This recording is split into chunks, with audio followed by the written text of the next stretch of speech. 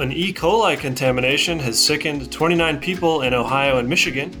Starbucks has ousted another top executive, and Eggs Up is heading to Texas. Welcome to RB Daily, a quick look at the industry's top stories from the editors of Restaurant Business. I'm Joe Guskowski, Senior Editor at RB. And I'm RB Associate Editor Reina Estrada. Federal food safety authorities are trying to determine what food product has triggered an E. coli contamination that has sickened 29 people in Ohio and Michigan. The situation is unconnected to the discovery of E. coli in the ground beef that has been distributed to restaurants and supermarkets in Hawaii. No one is believed to have been infected by the meat, which was sold by a local purveyor, Hawaii Beef Producers, LLC. 9 people have been hospitalized to date in the Midwestern outbreak.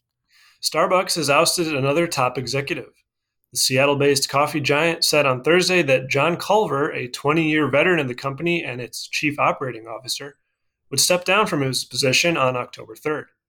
The company decided to eliminate the COO position, with the tasks being delegated to interim CEO Howard Schultz and Chief Strategy Officer Frank Britt. Culver is the third major executive to leave the company since Schultz's return to the chain, following General Counsel Rachel Gonzalez in April and former North American head Ross Ann Williams in June.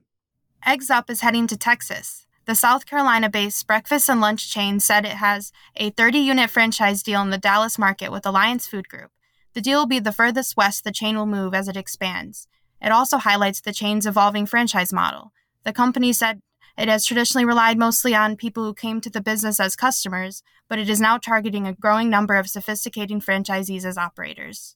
Sardar Biglari is making yet another run for Cracker Barrel's board. The big shareholder on Friday filed paperwork nominating a pair of former restaurant executives, Kevin Reddy and Jody Bilney, for seats on the board.